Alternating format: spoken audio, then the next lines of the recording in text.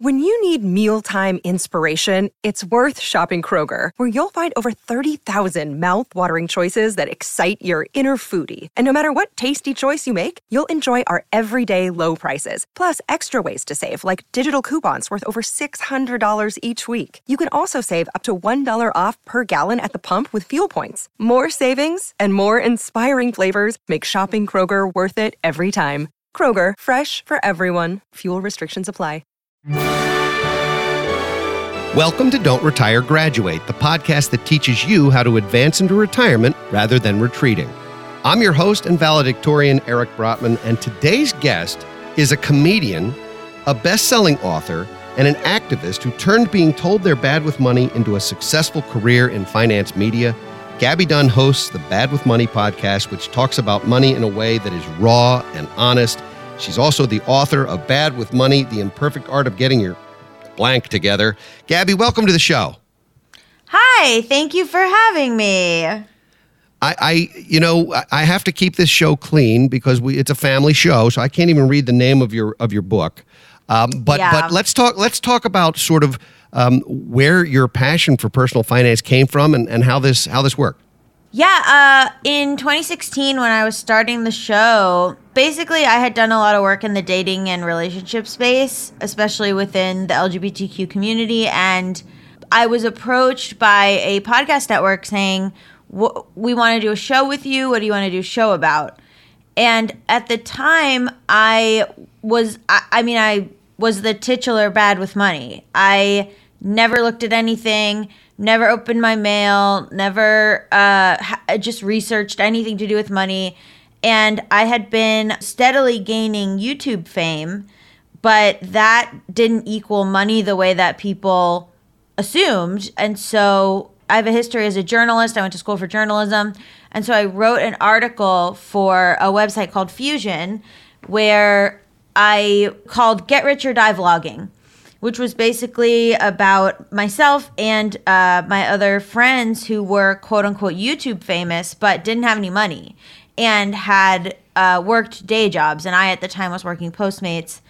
And but that article went viral because people were shocked. They thought that everyone who was well known on social media or on YouTube was a millionaire. And none of us were. A lot of us weren't. And a lot of us were struggling for money. And I, in particular, had posted a brand deal with a company where I had made, peanuts. And I was getting backlash for it, saying, oh, these rich YouTubers, they just are selling out. But at the same time, that same day, I was looking for quarters in my car so I could do laundry. And was like, I don't have any money. And I just got sick of it, and I was like, this is not sustainable. And so I said to the podcast people, I want to do a show about money. And they were like, okay, that's literally not anything you've ever talked about ever. What? And I was like, I want to do a show where I learn about money. And so then they were kind enough to be like, okay.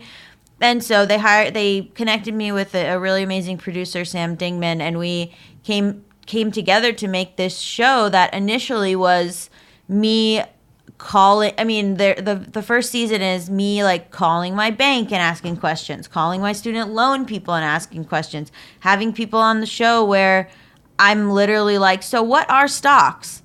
And I had not heard a personal finance show that was so basic. And so now the show's grown where like I've grown with it, and now like in episodes I'm like complaining about my stock market picks and stuff. So we've really come a long way, but I just had not heard anything that spoke to the average person really at the time. It's interesting because it sounds like your show is one that almost like a Netflix show, you got to binge. You got to go back to the beginning and listen to the way it started, because it sounds like it's more of a series, more sequential. You're right. People don't understand personal finance. They're also very afraid of it. It's taboo. And so I know that one of your first episodes, and I'm going to put you on the spot here for our audience, but I thought it would be fun. One of your first episodes had to do with you going to a local coffee shop and asking random people 2 questions. Mm-hmm. Am I setting the stage properly? This is what happened. You asked them 2 questions, and the first one was the less personal and less offensive of the 2. Tell us about this. This is a wild story.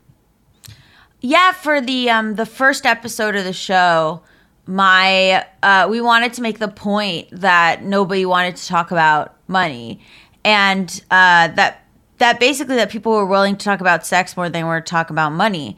So we went to this coffee shop and we had a recorder and we were saying, "Can we interview you?" to people, and we said, first question, what is your favorite sex position? Almost everyone answered, and then I said, okay, how much money is in your bank account? And only one person answered, who was a girl I had actually met before. And she said, she said she had $9. And we were like, you have $9 in your bank account? And she was like, there's something romantic about chasing your dreams. So she didn't feel any shame about it, but everyone else was like, no, I'm not answering that. That's an amazing thing, because I would think that one subject would be more taboo than the other, but apparently I would be thinking wrong. People don't want to talk about money. They don't want to talk about it with friends, with family, with significant others.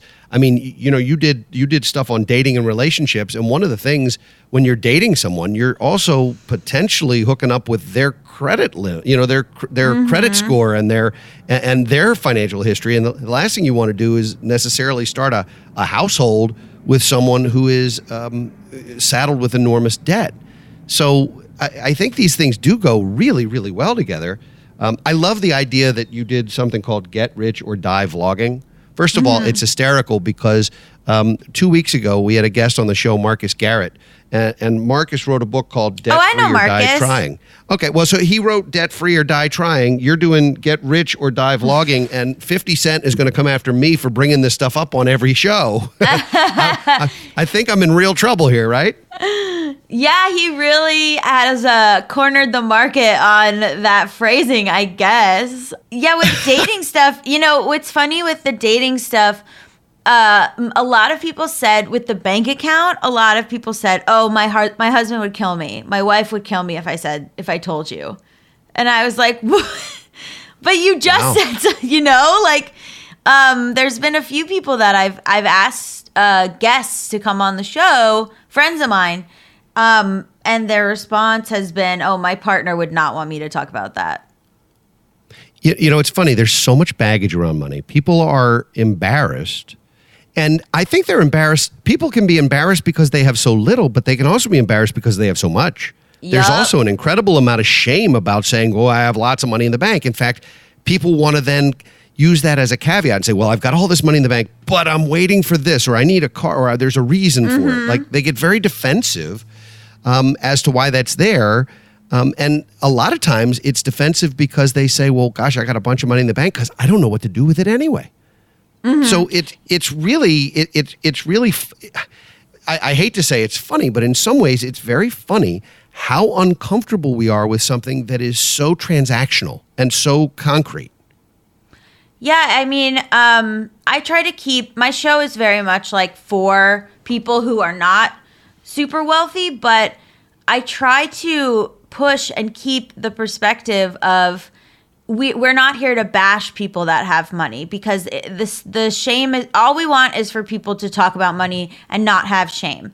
And we can't do that if every time an article goes viral about someone making, 6 figures, we bash them. Like, that's just, that only causes further taboo about being true and speaking the truth about money. I had a friend of mine, Jenny Yang, on, who's a comedian, who I had her on because she's very good with money.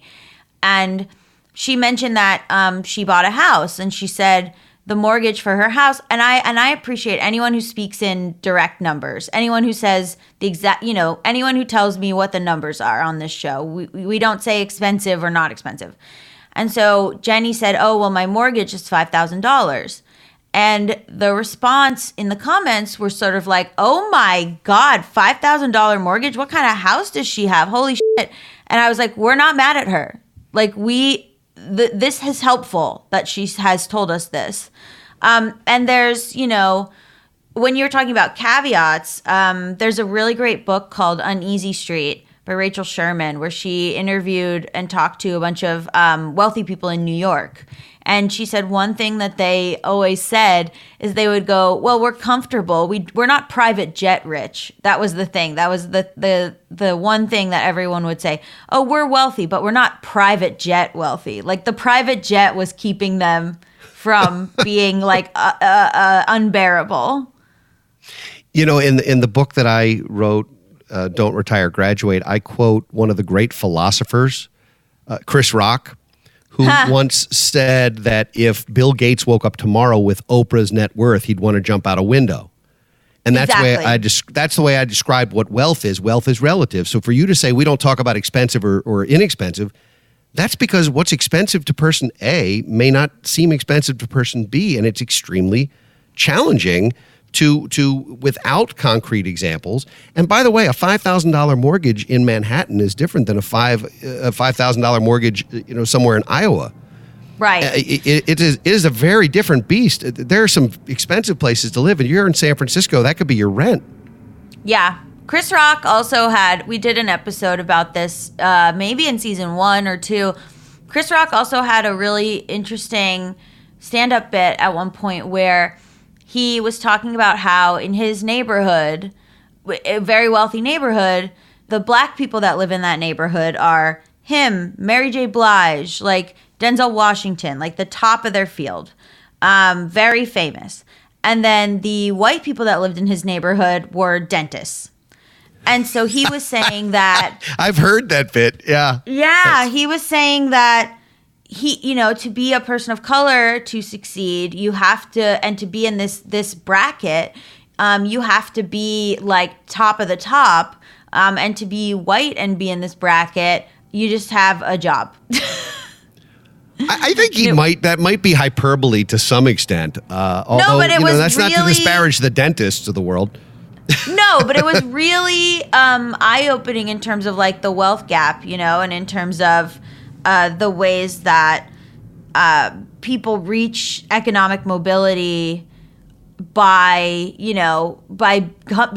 changing brackets into a higher wealth bracket, a higher economic bracket, only to be met with people who I think had it a little easier, had it, obviously there's historical problems with black people receiving fair mortgages and the sort of creation of Levittown, which basically invented the suburb in order to like keep people of color out. So it was, I think we did an episode a little bit centered or at least talking about that bit. And so I think he's got a lot, I think he's got a lot of really good insights into the experience of a person of color who's like shot up into a different economic bracket.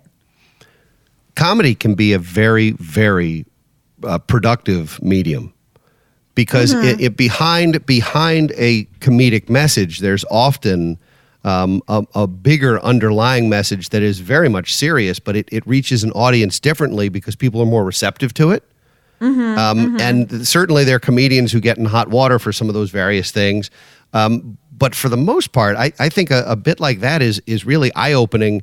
And I think Chris Rock is brilliant. I do. I love his work. I think it's brilliant in its simplicity and in the way that he's able to describe something that I never would have thought of that. Of course, yeah. That's not my experience. I would never have thought, hey, you know what, that's kind of an interesting dynamic in that kind of situation. And by the way, for the record, I am not private jet wealthy, though I'd like to be. So I'm willing to try.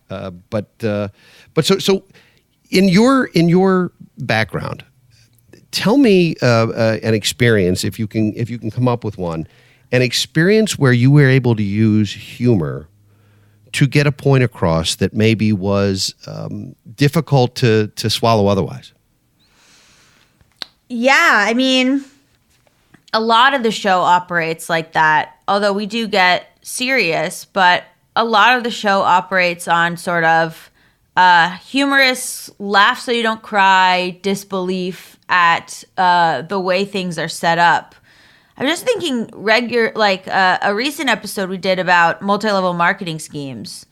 And, these people that have been drawn into them and have been financially abused by them are traumatized and really suffered a lot. But they have a lot of humor about it. And they specifically a woman who was taken in by an MLM called LuLaRoe. The episodes are serious, but there's a lot of sort of funny, you have to laugh at the whole situation. Otherwise, you'll just beat yourself up about it forever. I mean, in terms of money stuff, even most recently on an episode, I was saying I'm not perfect and making fun of myself a little bit because I downloaded a blackjack app and I was like, this is going to solve everything. At this stage of my life, I'm 33. I literally have a money show I've been doing for 9 seasons. And I saw an ad and I was like, I know most people don't do well on this app, but I'm going to game it. What? Wow. And you lose. I lost $15 and I was like, you gotta cut your losses. Still happens. You say game it, but you say game it. It's interesting that what financial marketers have now done is gamified investing. Absolutely, It's a serious problem. Why anyone should be on an app to invest real money to pick a stock and then get some kind of badge for being a day trader is alarming. How is that okay? Because people do look at it like some kind of video game. It's not. I mean, that to me is gambling. It is, and it's not even educated gambling. I mean, I don't want to hear, I researched it. Those same people are researching vaccines right now or other things. I don't want to hear that you researched it. You know what I mean? You didn't research this in any material or professional way. You made a decision, and you did it to get a badge on your app. That's nuts. And it happens all the time. Yeah, and those apps have a lot of power. I mean, the way that Robinhood put a stop on GameStop stocks when it was being bought a lot in the sort of GameStop situation that was going on. On any other platform, you would just be able to do what you want. And so, I don't really use those apps. I think the premise is that, you can invest only $5. So, that'll you do micro investing. But at a certain point, it's not you're not really gonna gain that much from that. But I don't know. Right. I've never used that sort of micro investing thing. I only gathered, my little $200 and opened my little TD Ameritrade.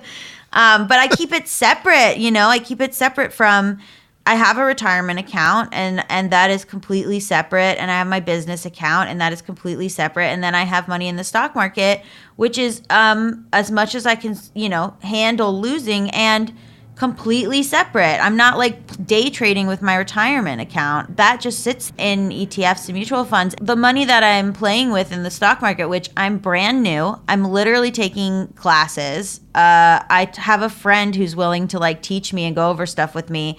I've been doing it for maybe 2 months. I'm currently probably doing a bad job. But you have to do trial and error a little bit. And learn as much as you can and not get greedy and not up top and not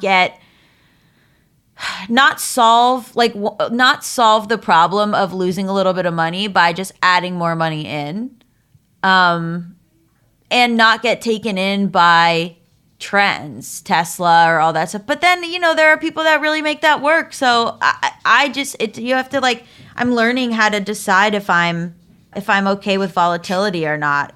I hear a lot of advice from people who have a lot of money that says, oh, you can't get emotional about the stock market. But if you don't have a lot of money and you're sort of playing with money that you're okay to lose, but historically in my family and in my life and in my history of living, that was kind of at some point in my life a lot, quote unquote, a lot of money. I get emotional, and my partner's like, you cannot open Yahoo Finance, look at the stock market, and have it ruin your whole day, or otherwise you're my dad. Wow. And this is new. I'm not going anywhere near the "you're my dad" thing. I think we should probably steer clear of that conversation. But you're right.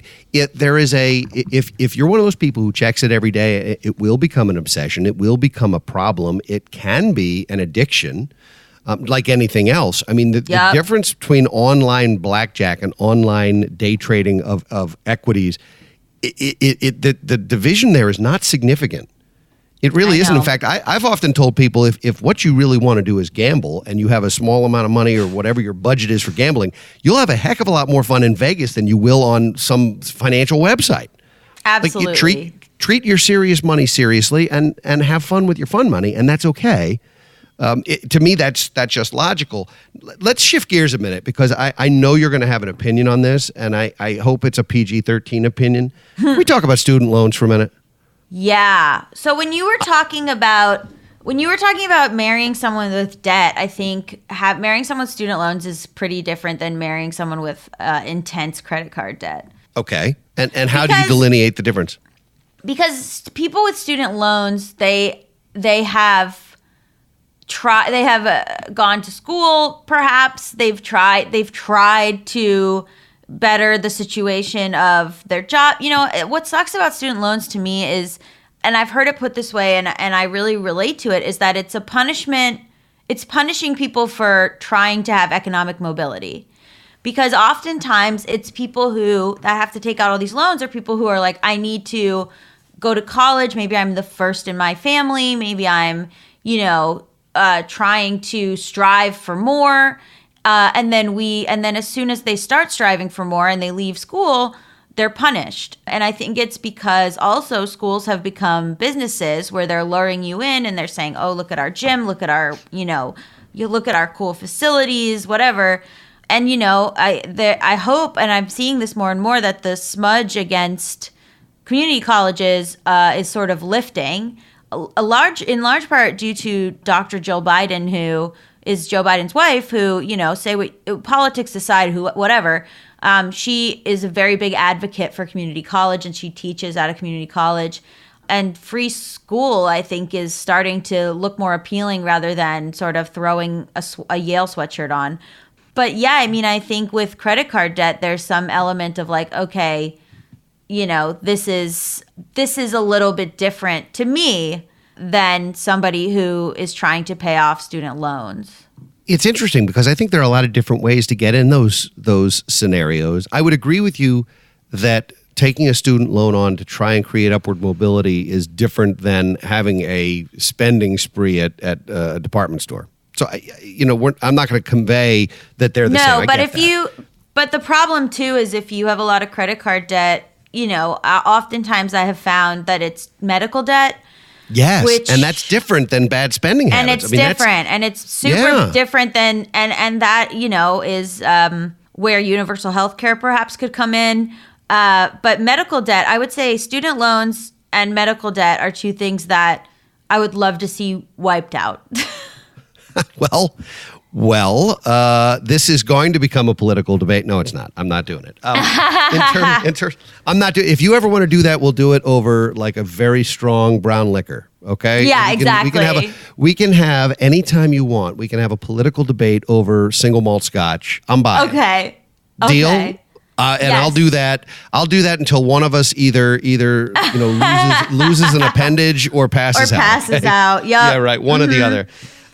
So in terms of what people can do to educate themselves about money, let's and specifically, I know you talk to Gen Z and millennials who are really, they're facing something that the generations before them didn't. They're facing a scenario, I think, for the first time where a generation's likely to be less prosperous than their parents. That's new in the U.S. I think they're facing a situation where there are less safety nets. There are less pensions. Social Security feels less secure. And so it's very much they're on their own. There are lots of signs out there that basically say you're in this for yourself and you're going to have to not just work one job, but have a side hustle just to get by. And life is expensive, and it's expensive without inflation. It's only been 2021 that we've started to see inflation. The generation you primarily speak to has never seen inflation, yourself included. I'm going to pick on you for being, I'm your elder. I'm allowed. But you guys have never seen this before. And when suddenly buying a loaf of bread on Wednesday is cheaper than buying it on Friday, and maybe it's not quite there. We're not Venezuela at present, but that is still kind of that's a scary thing. Yeah, I think millennials are worse off than Gen Z because millennials were still sort of sold the idea of, pull yourself up by your bootstraps and all that. And I'm speaking of largely middle class and upper middle class millennials, because I think and I've talked about this on the show, that I think generations are built by the middle to upper class people in that generation, and then poor people are just consistently poor the same way. And so they get overlooked a bit in terms of generational conversations. But Gen Z, sadly, I think for many reasons, student loans, possibly their parents lost money in the housing crisis in 2008, the pandemic, like all kinds of stuff. And the rising cost of college, I think Gen Z is perhaps positioned to be a little bit more pragmatic and logical, whether, that is sad or comes with tinges of depression. The ones that I've spoken to have less stars in their eyes about going to big, expensive colleges. They have more worry about student loans because some of them have seen their parents suffer with student loans. And I did an interview for my book, Bad with Money. I interviewed a bunch of high school students at a college in Chicago, in Gage Park in Chicago. So largely low-income kids. And they were really aware of that kind of thing. And this was pre-pandemic. I interviewed them in 2017. And a lot of them were like, I'm not going to go to college and spend all this money. I'm going to a trade school. I'm going to community college. One girl was like, I'm going back to my home country to go to medical school there. Or, I want to be a photographer, so I'm going to start an Instagram and then start shadowing wedding photographers so that I can become a photographer and get contacts and all that stuff. And that girl, I talk about her a lot because she, at the end of the interview, I was interviewing a bunch of them. At the end of the interview, she slipped me a business card with her Instagram on it and said, follow me. And I was like, see, that's the hustle. I think the Gen Z people that I've come across are slightly more aware of these circumstances and are going to try to avoid the same mistakes that millennials made as much as possible. And also they have more resources, I think, to learn about money, and people are being more vocal. So it's not just if their parents talked about it or if their parents didn't. It's that they can hop on Instagram and see me and see, Daisha Kennedy, the broke black girl, and see queer financial advisors and see people that are young talking about this stuff. And so it's not just if their parents talked about them, if they didn't, if they went to, a financial advisor, if they didn't, they have a bit more access, which is hopefully good, although it does lead them to be hyper aware of the pitfalls of that kind of thing. Well, I think Gen Z, I agree with you. I think Gen Z has something else on their side, and that is an enormous amount of time. Yes. when I think about the folks who really got clobbered in the real estate collapse in 2008, and also in other market collapses of different kinds over time, it's almost always the folks in their 50s and 60s who get clobbered, because the folks in their 20s and 30s, for the most part, will dust themselves off, take it as an opportunity, and grow from it. And the folks in their 70s and 80s ideally have already positioned themselves to not be in harm's way from that. But the folks who are, I spend a lot of time with people who are, say, 45 to 65. And in that group, the closer they get to that moment of financial independence, and I know you're aware of the FIRE movement and people who want to be financially independent at 27 or 37, and I think that's largely wonderful. I think financial independence is a great goal at any age. But for the folks who've done it sort of the traditional way, for better or for worse, who are 3 years, 5 years, 7 years from that moment where work becomes optional for them, they can't afford to get clobbered. They can't afford a mistake. Right. If you're going to make mistakes, make them young and make them grandly. I mean, make mistakes you can laugh about for 50 years. But you can't make mistakes when you get older. There's no mulligan when you only have a few more years in the tank where you can actually make money. Yeah. And so that's time. where I think Gen Z is going to be okay. I think the millennials I'm going to keep picking on them because they're easy targets and because I'm a Gen Xer, and Gen Xers have no power ever. We're just going to do what the boomers say, and then we're going to do what the millennials want, and we're just going to come along for the ride. We're like a saddlebag on the horse of two generations, so we're just going. Yeah, true. That's why our go for it. Oh, tell me about us. I want to know. Oh, I was going to say Gen X. I was going to say you guys were sold the American dream a little bit harder, coming off the backs of boomers. Like you were told, get married, buy a house, that's how you're happy, have an office job, that's how you're happy.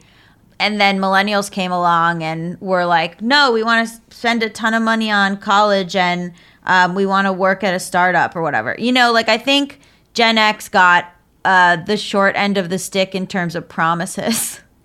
Well, thanks. I'm trying to overcome that every day. You've just set me back about 18 months in my own personal therapy. So this has been a very painful experience for me, Gabby, and I'm sorry it happened. This is based solely on the movie Reality Bites. Yes, that was really that's our generation's thing. That and The Breakfast Club. You pick it. Yep. Those are our movies, and pretty much any kind of John Hughes movie. So we're running out of time. I wish we weren't, but we are. And so the first thing I need from you, and you've given us such good stuff already, but I need an extra credit assignment. And for our listeners, and our listeners really are across the spectrum. We have listeners in their 20s and listeners in their 70s, and it's very, very cool that we're reaching such a broad audience. What kind of takeaway would you give? What extra credit assignment would you give that folks could wrap their head around right now? In terms of the title of my podcast, Bad with Money, people seem to think that applies to low income or broke people. And it doesn't. It applies to anyone who is not paying attention. So you can be wealthy and be bad with money. You can be, low income or broke and be bad with money. But generally, bad with money to me does not equate with poor. It equates with not paying attention, letting things slide, not looking at your bank account, not realizing that, oh, I actually got overcharged for this, or, oh, they actually, there's a lot of talk about just calling and negotiating medical bills, or, obviously it's a lot of work to realize that you got to hop on the phone, or to realize that, oh, you know what, this item didn't work out for me, I'm going to go return it. And, maybe make $50 back rather than eating that $50. I think also like being aware of what's happening in your bank statements, which I know like what's going in, what's going out, which I know, again, sounds tedious, but I think just like the biggest thing that you can start doing, and it is perhaps the hardest step, and for me it was the hardest step because it involved a lot of tears, which is just start paying attention. And I know you don't want to pay attention because the reality of a situation is always hard to swallow, but starting to pay attention is really like the first step. Open your mail, look at, okay, what actually is I have it on auto pay, but what actually does it cost to keep the lights on in here? I think you set and forget a lot, and you end up losing. Good advice, practical advice, difficult assignment. But for people who aren't paying attention, I think it's a great idea for them to start. Where can folks check out your show and your resources and learn more about you? My show is Bad with Money, and I am at Gabby Road, GABYROAD. Although most of the money content is at on Instagram. This is all on Instagram at BWM Pod, where I post a lot about the show and some money memes. And then I also have another show called Just Between Us, which is more of a comedy show. But for money stuff, it's all Bad with Money. And my book is called Bad with Money. Very good. Well, thank you, Gabby, for being on the show. I hope I get a chance to guest on one of your shows. Maybe I'll do the comedy show, and then we can have our political debate. Because I think that could be, it'll be funny if we do it, Rel, you know? I think so. My co-host might be very confused. Well, listen, I aim to confuse as often as possible. So, of course. Thank you so much for being on the show. It was great. Yeah, thank you for having me. I'd like to thank all of you for listening. If you like what you hear, please subscribe to our podcast and leave a review on Apple Podcasts or wherever you listen to your favorite shows. Please also check out our books, workbooks, and online financial literacy resources at brotmanmedia.com. We'll be back next week with another installment of Office Hours, and in 2 weeks with another engaging guest. For now, this is your host, Eric Brotman, reminding you, don't retire, graduate. From this day forward, let us begin changing the way we view retirement. Today, I implore you, don't retire, graduate.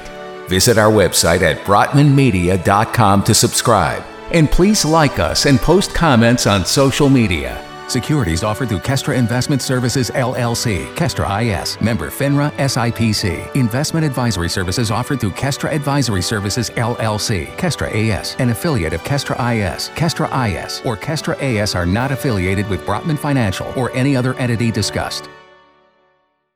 Hi, my name is Sarah, and I want to tell you about my podcast called Can I Offer You Some Feedback? I'm a business consultant and executive coach with over 20 years experience in change management, leadership development, and naturally providing feedback to high performers. My podcast is for those of you who have a complicated relationship with feedback, whether giving, receiving, avoiding, or seeking. Feedback is essential for our development. In each episode, you'll hear from real people across industries with their ideas, perspectives, and best practices on feedback. I'll also be sharing business bites with you, simple explanations of organizational tools, management techniques, and leadership philosophies that will help you and your businesses thrive. You can listen to Can I Offer You Some Feedback on your favorite podcast app or learn more at evergreenpodcasts.com.